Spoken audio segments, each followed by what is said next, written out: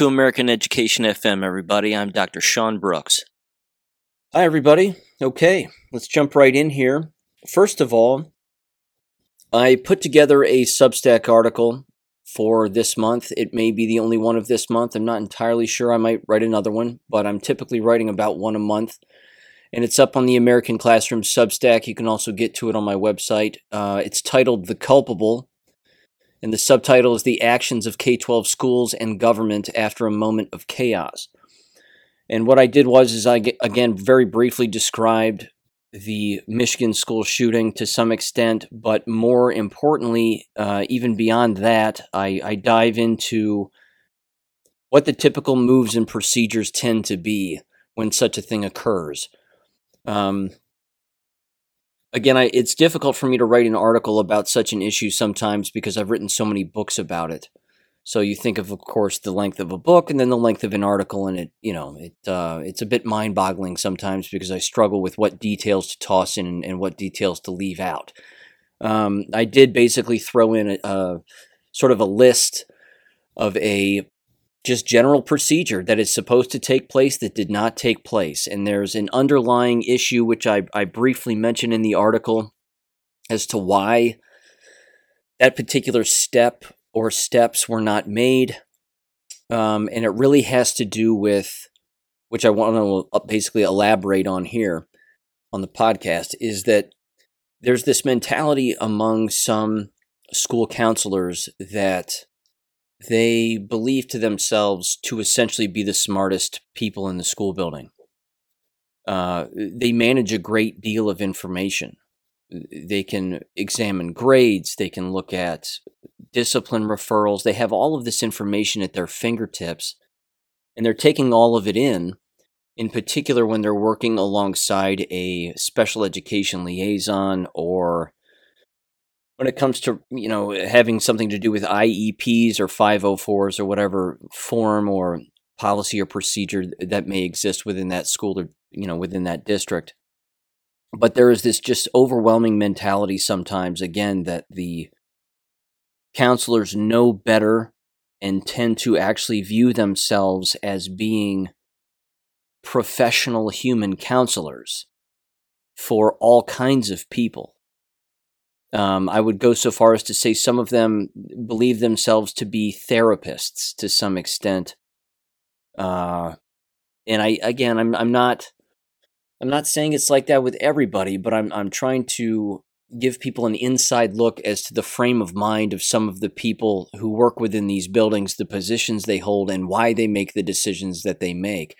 And again, it wouldn't be uncommon, and it's unfortunate, but it wouldn't be uncommon for a school counselor to not have a police officer involved. Because again, as I say in the article, there's sort of this overwhelming feeling that a counselor can sort of handle all of the problems and sort of take care of everything and fix every student and work with them. I can work with a student and I can work with their mind and I'll fix them and blah, blah, blah. This is where they fall apart. This is where they lose all credibility, because that's not really their job. Their job is, in fact, to work with police, much like a social worker might. And I've even met social workers that don't like working with police, and they don't seem to understand that that's a major responsibility that they have. Again, I'm not saying it's everybody. I know that it's not. I'm simply saying that the frame of mind of an individual who holds a particular position in a school building is certainly a factor and a major variable at play as to why they would try to take the world on their shoulders and try to fix everything themselves. It's because they actually think they can, and that's absurd. And it could be, I wasn't there, I don't know, and I don't know these people, but it could be that was certainly a major factor in not having the child's bag checked, in not having the student frisked, and I might add, which I say it in the article as well, that I don't know if it's a frame of mind or it's certainly a policy, and it's one of those policies that's sort of an unwritten rule, but it's also highly implied. that even if a student engages in a disciplinary action, like I've said in past episodes, actually recently, even before this shooting occurred, that it's not uncommon for them to want to diminish as many discipline referrals as possible, keep that from happening, send them back to class by simply having a one-on-one talk with them, again, thinking that they can fix all of the problems and get to the crux of the matter as to why somebody was drawing a gun on a piece of paper and dead bodies and blood and XYZ. They just, again, it's not uncommon for some counselors to think that they can sort of check all of those boxes, for lack of a better phrase or lack of a better saying. And again, unfortunately, of all of the counselors that I've worked with or around, there are two common themes that have consistently come up. Number one, most of them have been worthless. I only worked really with one excellent counselor that I recall. She will go unnamed, but she was very good at her job. She was a mother, not that that matters, but she had children. And she not only listened, but she had common sense and a sense of humor. And she loved getting down to business, but she was also very stern and firm. And there you have it. And as a result of all of that, she had the trust of countless students, which was great. All the other ones that I worked with were absolute head cases. All of them. One of them was an abused alcoholic. A lot of divorce among school counselors. Most of them tend to be female. I'm not casting dispersions here. I'm simply saying that that's a trend, because that's the entire education business in a nutshell. Most tend to be female. And there you go. So I don't know. I could go on and on all day long about the particular roles of individuals, and I'll continue to do that. I'm just not going to cram it all into one episode, but there's certainly this mentality that, just to summarize, that a lot of counselors believe that they know more than most people in a school building because, as a result of their position, they tend to have their fingers in a lot of different cookie jars or a lot of different pots, so to speak. And the information, again, that they have at their disposal is, say, more than what your average school teacher would have. And that is true. I mean, even counselors these days tend to counsel more paperwork and standardized test scores and grades than ever before, as opposed to dealing with students who have serious discipline problems. And I'm not saying the job is easy. It's certainly not. But again, if a child, it's sad, but it's such common sense. If a child is drawing the things that this student was drawing, and the internet posts that existed and the countless students who knew what was going on, you're talking about something a counselor cannot handle. It just becomes something that's completely out of their league. This is something that, again, the law has to get involved with here.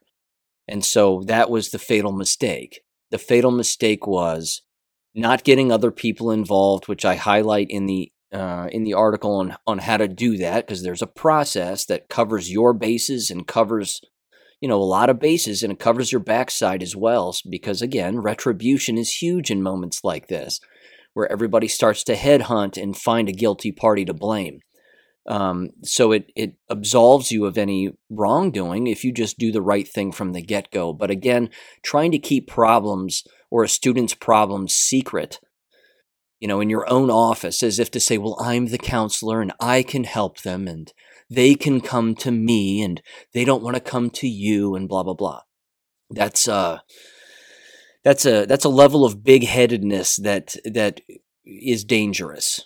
And again, that's putting it mildly. I would also end this particular issue for the meantime by saying this, that most students detest counselors. They detest them. Counselors will introduce themselves to a school or to a certain section of a class or a population. Sometimes counselors will be assigned all students who are between the alphabetical letters of, A and N. and then everybody and another counselor will take the rest all the way with the last students who have the last letter that begins with the letter Z. So the distribution of students to counselors is done alphabetically is basically what I'm saying. That's one way that it's done. Sometimes counselors will simply follow students in a grade level all the way out of a building. So the counselor that way knows all of the students throughout their entire time within that school building, whether it be, again, 3 grades in a middle school or 4 grades in a high school. They'll go from being a freshman counselor, and then the very next year they'll be a sophomore counselor. You get what I'm saying. That happens also. But the vast majority of students, if they have an issue, everybody knows that what they do is they go to a trusted teacher. They typically don't go to a counselor. They typically don't go to an administrator if they have a problem. They typically go, again, to a trusted teacher. And not everybody goes to a trusted teacher. A lot of students are just bright enough to handle the problems on their own, or again, they have a stable home with intelligent parents, and they go home and they talk with their parents about what's going on, and the parent provides logical solutions. And sometimes the logical parents get in touch with, again, a trusted teacher.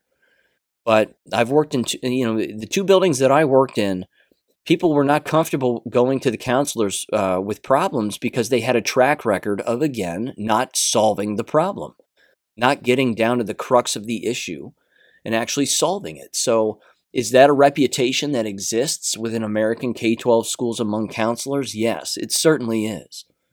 It certainly is.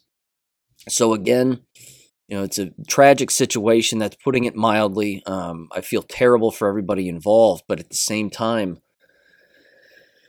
we're at war here, ladies and gentlemen, and that war spills its way into the K-12 environment in a lot of different ways. And unfortunately, as I say in the article, again on my Substack, one of the ways that occurs is through bad education and bad training. And that Marxist teacher education, counselor education training is, it's just infiltrated the minds of countless individuals for a very long time.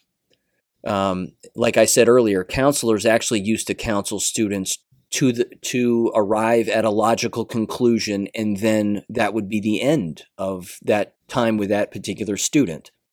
That's not the case now. Again, a lot of counselors view themselves as being full-time therapists, and they are not. So there you go. Again, I could go on for days and days about it, but I'm just going to leave it there. There's too much to break open there. But I'll get into, again, numerous parts of it as time goes on, I'm certain. So again, check out the article titled "The Culpable" at the American Classroom.substack.com. You can also get to it through my website if you're interested in checking it out, sharing it, doing whatever you want to do with it. So there you go. A couple of articles certainly that I want to read. Certainly one audio clip I'd like to play. A lot of jab stuff too, as you might imagine. It's not going away. It's not going to go away. The first thing is this Chicago public school bathroom policy. And I don't know if I brought this up in the past. Again, I can't believe we're still talking about the bathroom nonsense and the gender fluid bathrooms. That is still a thing and still going on. But honest to God, these people and these just demons cannot help themselves here. I mean, they're showing us that they're pedophiles. They're showing us again that they don't care about the safety of children. And it's got nothing to do with they don't have enough bathrooms, so we all have to share a bathroom. That's not it. It's that they actually are gender fluid in their own minds, the very people that are creating these horrific policies that are putting children in danger. So again, if you needed another reason to homeschool, listen to this individual from the Chicago Public School District explain away or rationalize their implementation of everybody gets to use the same bathroom, including staff members with students. Because again, what could possibly go wrong? Steps to create more inclusive and supportive schools. One change that will be implemented this school year relates to our school bathrooms.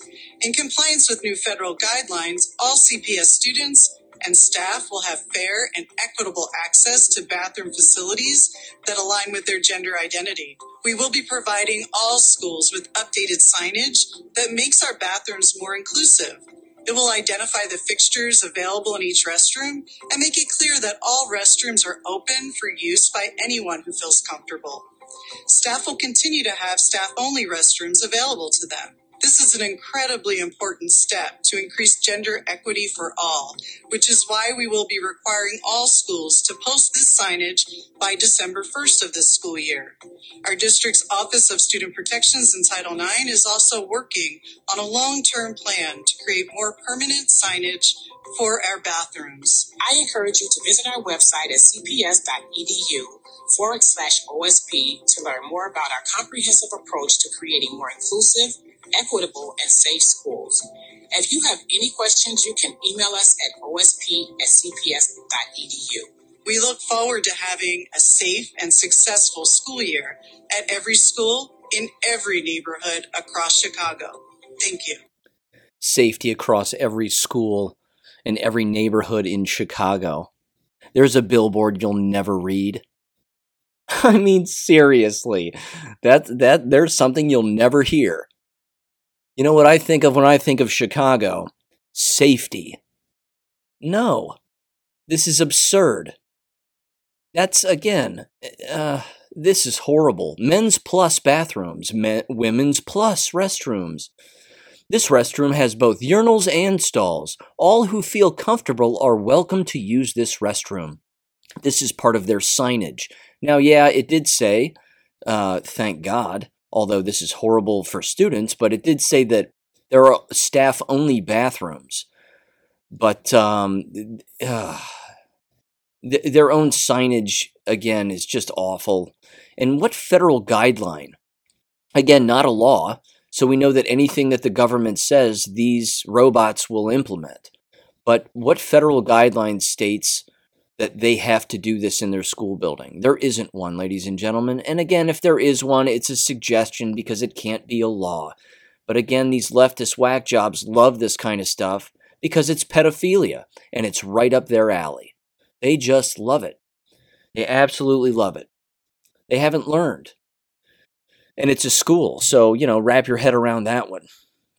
Seems a bit ironic, does it not? Okay. Moving on, here's the next article that I wanted to bring up, and certainly a continuing theme that's taking place. This comes from Yahoo, of all places, but the title is awfully telling, and I think we can read through the lines here because we're a smart bunch. It says, Minnesota School District extends winter break over staffing issues. Tennessee universities can no longer require masks or COVID-19 vaccines. Well, a Minnesota school district is extending their winter break, over staffing issues. Well, I wonder what the issue could possibly be. In the bitter cold of Minnesota, where your staff members are double and triple jabbed. And they're still wearing masks, I'm sure. So they're depriving themselves of oxygen. I wonder what it could be. Oh, I wonder. And the Tennessee University, again, I believe at least one of them is the University of Tennessee in Knoxville, has now said you don't have to wear masks anymore, and there's no more vaccination requirement. Well, isn't that interesting? And isn't that a little too late?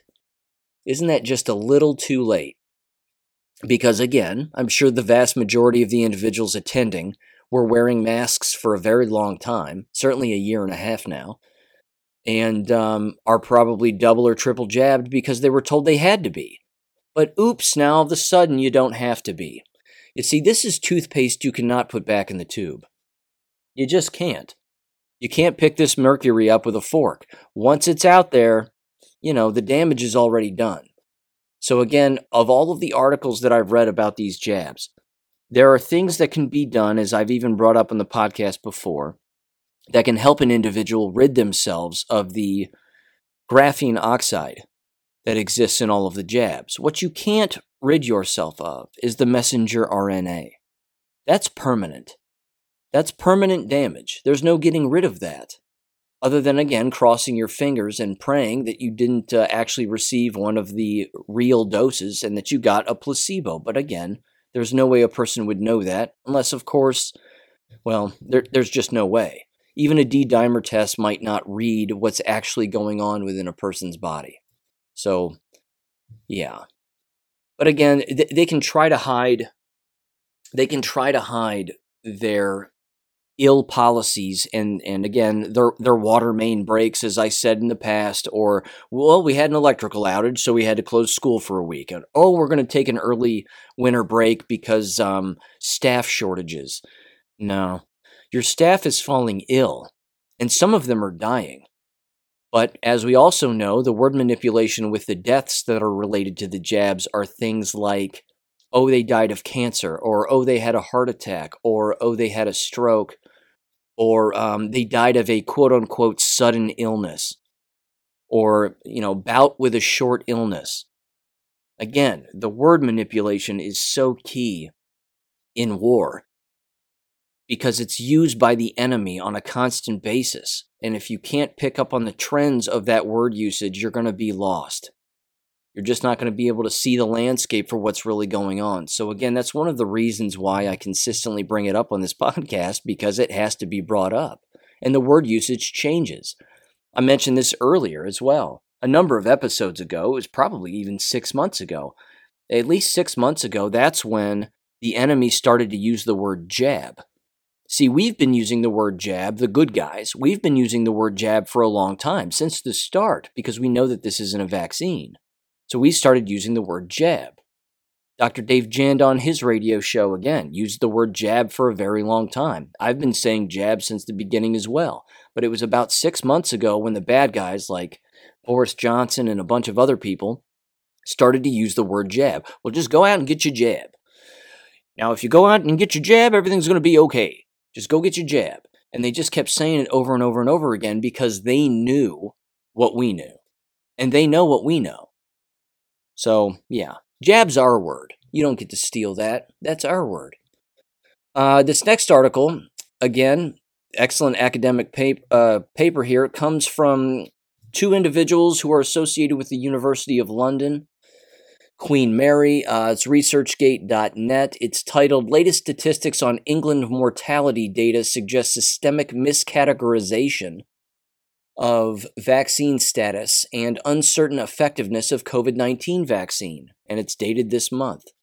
So again, in the Book of Common Sense, that's where this article exists. It says the following. I'll just read the abstract very quickly here. Quote, the risk-benefit of COVID vaccines is arguably most accurately measured by an all-cause mortality rate comparison of vaccinated against unvaccinated, since it not only avoids most co-founders relating to case definition, but also fulfills the WHO CDC definition of vaccine effectiveness, quote-unquote, for mortality. Agreed.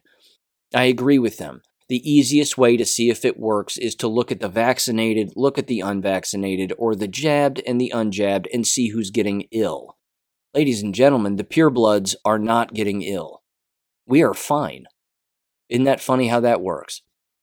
It continues, quote, we examined the latest UK ONS vaccine mortality surveillance report, which provides the necessary information to monitor this crucial comparison over time. At first glance, the ONS data suggests in each of the older age groups, all-causes mortality is lower in the vaccinated than the unvaccinated. Despite this apparent evidence to support vaccine effectiveness, at least for the older age groups on closer inspection of this data, this conclusion is cast into doubt because of a range of fundamental inconsistencies and anomalies in the data. Whatever the explanations for the observed data, it is clear that it is both unreliable and misleading. While socio-demographical and behavioral differences between vaccinated and unvaccinated have been proposed as possible explanations, there is no evidence to support any of these. By Occam's razor, we believe the most likely explanations are systemic miscategorizations of deaths between the different categories of unvaccinated and vaccinated, delayed or non-reporting of vaccinations, systemic underestimation of the proportion of unvaccinated and or incorrect population selection for COVID deaths. In summary, fraud.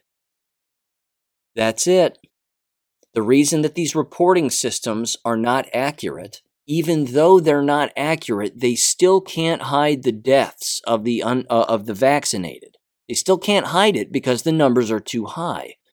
And it's been said a million times about VAERS that it's only reporting 1% of all of the cases. And of course, we know that the vast majority of doctors, even though they're supposed to, they don't, are not adding the jab ill effects among the jabbed within the VAERS database. And the VAERS database is only one database. There are a number of them. So there you go. Not good. And again, this is too big to hide. And they keep trying to hide it, but they're not getting any better at it. And they're not going to get any better at it. It's just going to continue to become more and more obvious. Now, this next piece of audio I want to play comes from an English funeral director by the name of John O'Looney. And you've probably heard him before. He's certainly made the rounds a while back regarding the number of deaths that he was seeing within his funeral home and how the vast majority of them had been jabbed. So this particular audio clip is relatively recent. And again, this is him talking for about 7 minutes as to what he's receiving, along with him reaching out to the UK health minister and trying to get a response. And of course, they haven't responded in typical fashion. So I'm going to play this. Go ahead and get comfortable. Again, it's about 7 minutes long, but it's an excellent audio. And again, it's a perfect warning, and it's the basic warning, again, that countless people have made. You know, only a completely asleep human being would have to not know that this is going on and that this actually exists. Hi guys, so just a quick update from me. For those of you who don't know me, my name's John. I'm a funeral director based in Milton Keynes. I run a funeral home called Milton Keynes Family Funeral Services, and a quick search online for that will find me and verify who I am. So many of you will know me, so I'll just give you an update as to where we are at this time, and it is the 6th of December. 2021.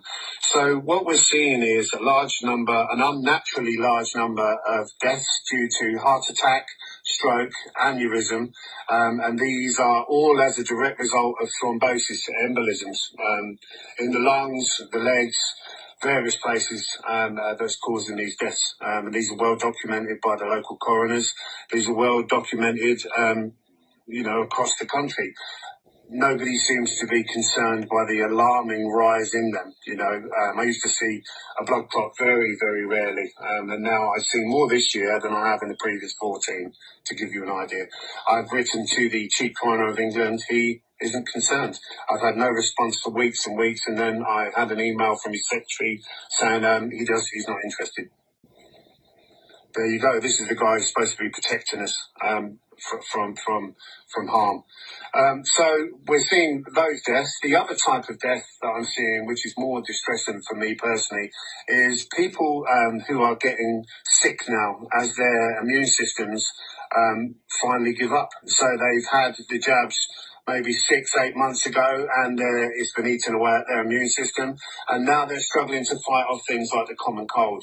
So we're in winter, and as you'll be aware, there are colds and flus about in this time of the year. These people can't fight it off, and the government was very quick to label it Omicron, a new variant, and they are sick, but they're sick with basic things like the common cold. Their immune systems are decimated, and if you think about it logically, much like, for example, a cancer patient. So when you get a cancer patient and they're on chemotherapy, it decimates their immune system, and one of the things that they have to be extremely careful of is, because they've got no immune system, a basic common cold or a flu can kill them. And this is what we're seeing now in these jab recipients across up and down the country. They're becoming extremely ill, really, really ill. And the saddest thing is they're actually convinced that if they'd have had the jab, it would have, lessened that illness. So, for example, I've got a couple of friends. I've known them for a long time. Very intelligent guy, logical thinker. Him and his wife have both been jabbed. She's had one. He's had both. He's bitterly desperate now. He's desperate to get the booster because he feels so terribly ill. He thinks that will make him feel better. What do you say to these people? Because they just won't believe it. They feel terribly ill. His wife is saying how she's desperate now. She's had one jab, wishes she'd had the second. She's desperate to get the second, can't get booked up quick enough. I tried to explain, this is what is killing you. This is killing you. It's damaging your immune system. All you've got is a common cold. And I said to him, look, I will come over. I'll bring you whatever you need. I will kiss you on the lips because I'm in no danger of falling sick because I have an immune system that's protecting me as a guy who hasn't been jabbed. These people, it was well documented on the Georgia Guidestones and other places what would happen. These people are going to willingly walk over the cliff begging for more.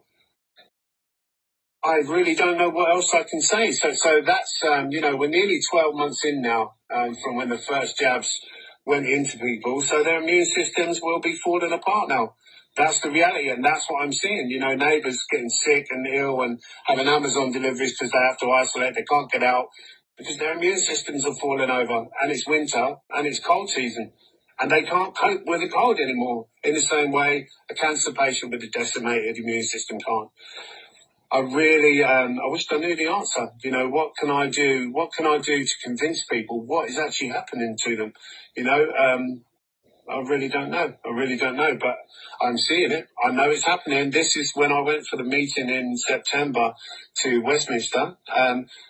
The scientists there said exactly what was happening. Lo and behold, this is what's happening. These people are getting sick and dying, as I said all along, I kind of, now is the time I'm starting to wait for the phone calls to come in from family and friends. And it's frightening, isn't it? And I do wonder if these people will fall over and die, still convinced it's COVID, and blaming anti-vaxxers, you're a terrible danger if it wasn't for you,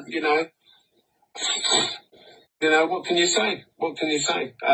All I can do, you can lead a horse to water, you can't make it drink. And I've told these people what would happen to them if they took these jabs, and they haven't listened. Many have. And I just want to say a big thank you to the thousands and thousands of people who have been in touch by email, phone calls, that have visited me with so much love and support. It's a wonderful, humbling experience. It's telling me how brave I am. I don't feel brave. All I've done is care. I've just cared, and I still care, and I can't turn that care off. So for anyone that's watching, if you've had your jabs and you've been protected, but you're still really, really ill, and you've got COVID and you're having to isolate, this is why. It's because these jabs are decimating your immune system. The other type are the blood clots, they're the quick killers, and we've seen plenty of those as well. So please, please, please, don't take any more of these jabs. It's killing you. And lining up for more jabs when you're desperately ill already isn't the answer. It really isn't the answer. Take a step back. Just look a little bit deeper than the BBC and Google are telling you. The jabs are what are making you ill. The Omicron is vaccine injury. They're nothing more than that. Will you believe it? I really don't know. Time will tell, I guess. Time will tell. But that's where we are in December of 2021. We're exactly where the scientists told me we would be, sadly. I just hope that people listen. Because if they don't, they're going to get sick and they're going to die. That's the reality. You will die if you keep taking these jabs. Bless you. Forgive them, for they know not what they do. Never a truer word spoken. Very solid to say the least. A couple of things he brought up there that I think are remarkably important. Number one, beyond, the stuff that's pretty obvious to us at this point. Number one, sometimes you can't even lead a horse to water. Sometimes they're just going to stick their feet in the ground and you'll pull and they just won't move. So, you can't always lead a horse to water, let alone make it drink. That's the first thing, I think. The second thing is that he raises a very interesting, again, it's one of those notches on the spectrum of occurrences that is happening or occurring. And it's the business of the jabbed thinking that once they get ill, because they will get ill, again, unless they've taken a placebo, but that once they get ill, they think to themselves, the reason I'm ill is because I haven't had a flu shot. Or the reason I'm ill is because I didn't get that second jab or that third booster. Or whatever it may be. They're actually now being trained to believe that the shot is the only thing that keeps them well. I have no doubt that that's happening. No doubt in my mind whatsoever. Again, that's next level brainwashing. 100%. Now that the ill effects are kicking in and have been kicking in, they're actually saying to themselves that it's because I don't have more jabs and poison in my body that's the reason I'm ill. Honest to God.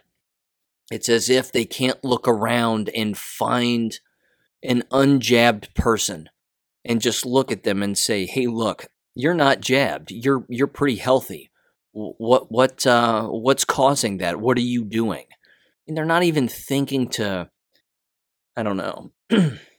Some are, of course. Some are thinking that, and some know that. There's plenty of jab regret that exists. So there are plenty of people out there who have taken the jabs and said, what in the hell have I done to myself? This is awful.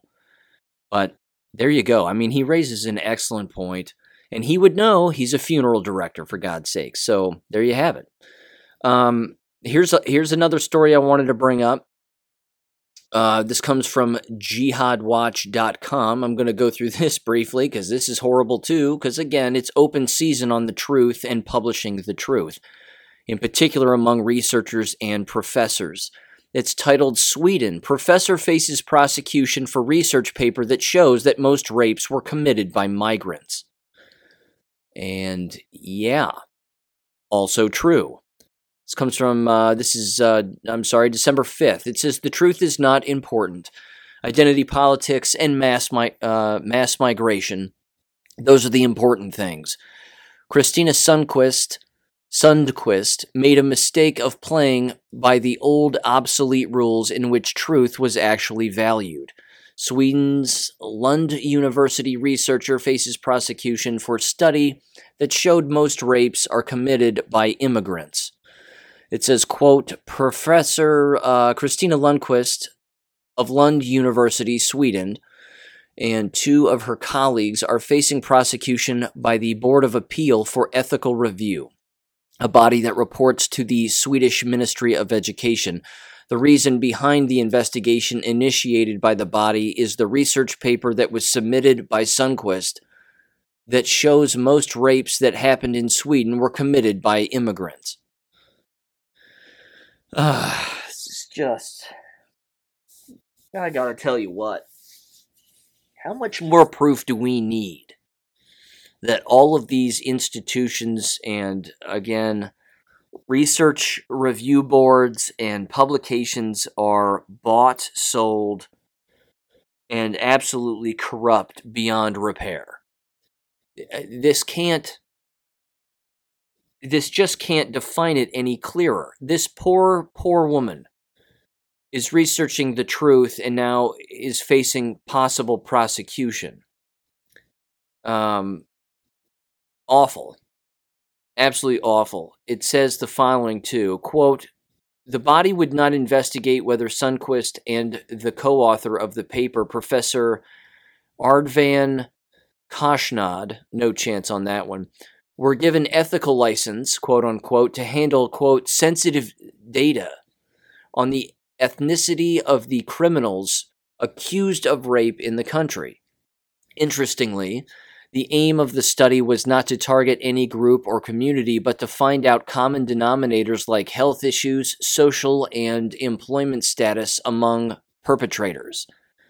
The results were, according to Kashnad, surprising for the team as well.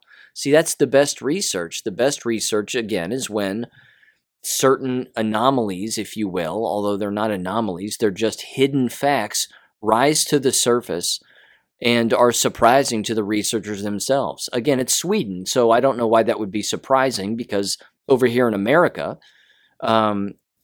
Africans or migrants, Muslim migrants, being the predominant groups and demographics of individuals that are committing these heinous crimes is actually well known among most of us, in particular those of us that have been reading about this for quite some time. Let's see. It continues. It says, notably, Sundquist is the most cited professor at the university regarding social research. Sadly, she would face an investigation for publishing an allegedly, quote, unauthorized research report. She may face prosecution for the conclusion of her study that shows that the majority of the rapes were committed by immigrants to the country. There you go. So I'll finish it up. It says, details of this study done by Professor Sundquist say the paper titled Swedish Rape Offenders, the Latent Case Analysis PDF was published in February of this year, 2021. And the conclusion of the study was based on 3,039 rape convicts between the period of 2000 and 2015. It's noteworthy that the data does not include the influx of migrants from the Middle East and Africa from 2015 till date that increased exponentially due to the unrest in those regions. The study was concluded because, as per the paper's introduction, there was an increase in the rates of sexual crimes, including rapes in the country. And I'll stop it there because the article ends there. Again, it's a full-out war for the truth. It does not matter how ethical the research is or what data they have at their disposal. If it exposes the truth, those individuals are to be cast out. And sadly, in this particular case, possibly prosecuted. That's absurd. Absolutely absurd. And again, if you're just looking at data sets, you almost don't even need some high status of an IRB review when conducting such a research, because you're just gathering data that already exists and examining things. You're not actually talking to people. You're not talking to minors. You're not talking to adults. It's pretty standard procedure. It's a standard study. It could have actually just been a literature review. You could have just done one of those. But again, they were gathering information over the course of 15 years. So yeah, that's going to produce some eye-opening material, to say the least. Now here's the last thing I wanted to mention. This particular story, again, just another follow-up to the Michigan school shooting. And as you would expect, more and more information is going to come out on a daily basis about this, certainly a weekly basis. Jesse James tossed me this one from WXYZ.com. It's titled, Victim in Oxford High School Shooting Files $100 Million Lawsuit Against District Employees. This isn't going to end well for them. It's just not. He also has been sending me a bunch of text messages, and I got to tell you, it's pretty evident that the principal of the school building knew exactly what was going on, in particular in advance, and had apparently addressed the entire school over the PA system at least once, saying to stop watching social media and pay attention to social media, that there's no threat here. And that was the middle of November, I guess. So here's what it says. It says, quote, 2 $100 million lawsuits have been filed against the Oxford School District and several employees after the deadly shooting last week. The lawsuits were filed in federal court in Detroit by Jeffrey and Brandy France on behalf of their daughters Riley, a 17-year-old senior who was shot in the neck, and her sister Bella, a 14-year-old ninth grader who was next to her at the time. Their attorney is Jeffrey Feiger, if I'm saying that right. It says, on top of the district, those in the lawsuit include the district superintendent, the Oxford High School principal, dean of students, 2 counselors, 2 teachers, and a staff member. A press conference is scheduled for, Thursday. And it says the shooting happened again on November 30th and left 4 students dead and 6 students and a teacher injured. These employees are finished. They're absolutely finished. It's not going to matter if they escape any criminal prosecution, which at this point is pretty evident that they knew what was going on and failed to act. That is a state crime.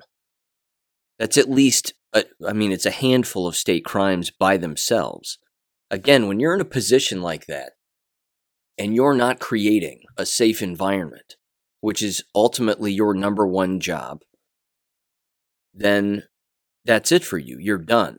So again, if for some reason, which I don't know what it would be, that they would escape criminal prosecution in that particular case, they're going to be destitute. I mean, they will lose their jobs. That's done with.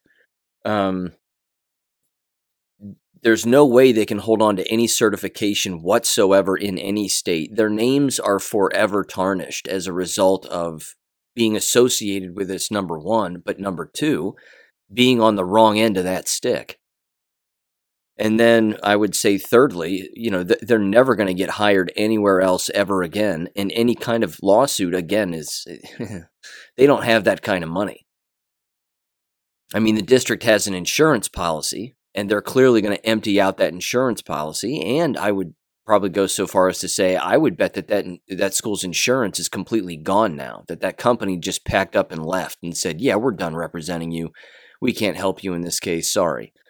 And then they just canceled their policy with them. But yeah, this is just going to get way, way worse for them, and rightfully so. Because again, this is what happens when you sweep problems under the rug and you consistently say, everything is fine here, everything is fine here. Student safety is our number one concern and always has been, always will be. Anytime a building says that in the middle of an investigation, that is not their number one concern. Student safety is not their number one concern. They're wearing masks, for God's sakes. So we know that student safety is not their number one concern. But this is just awful, and yeah. But justice will prevail, I'm certain of it. So with all that said, ladies and gentlemen, have a great weekend, and I'll catch you on Monday. Thank you for listening to American Education FM. Make sure and check out AmericanEducationFM.com for more information. Take care and God bless.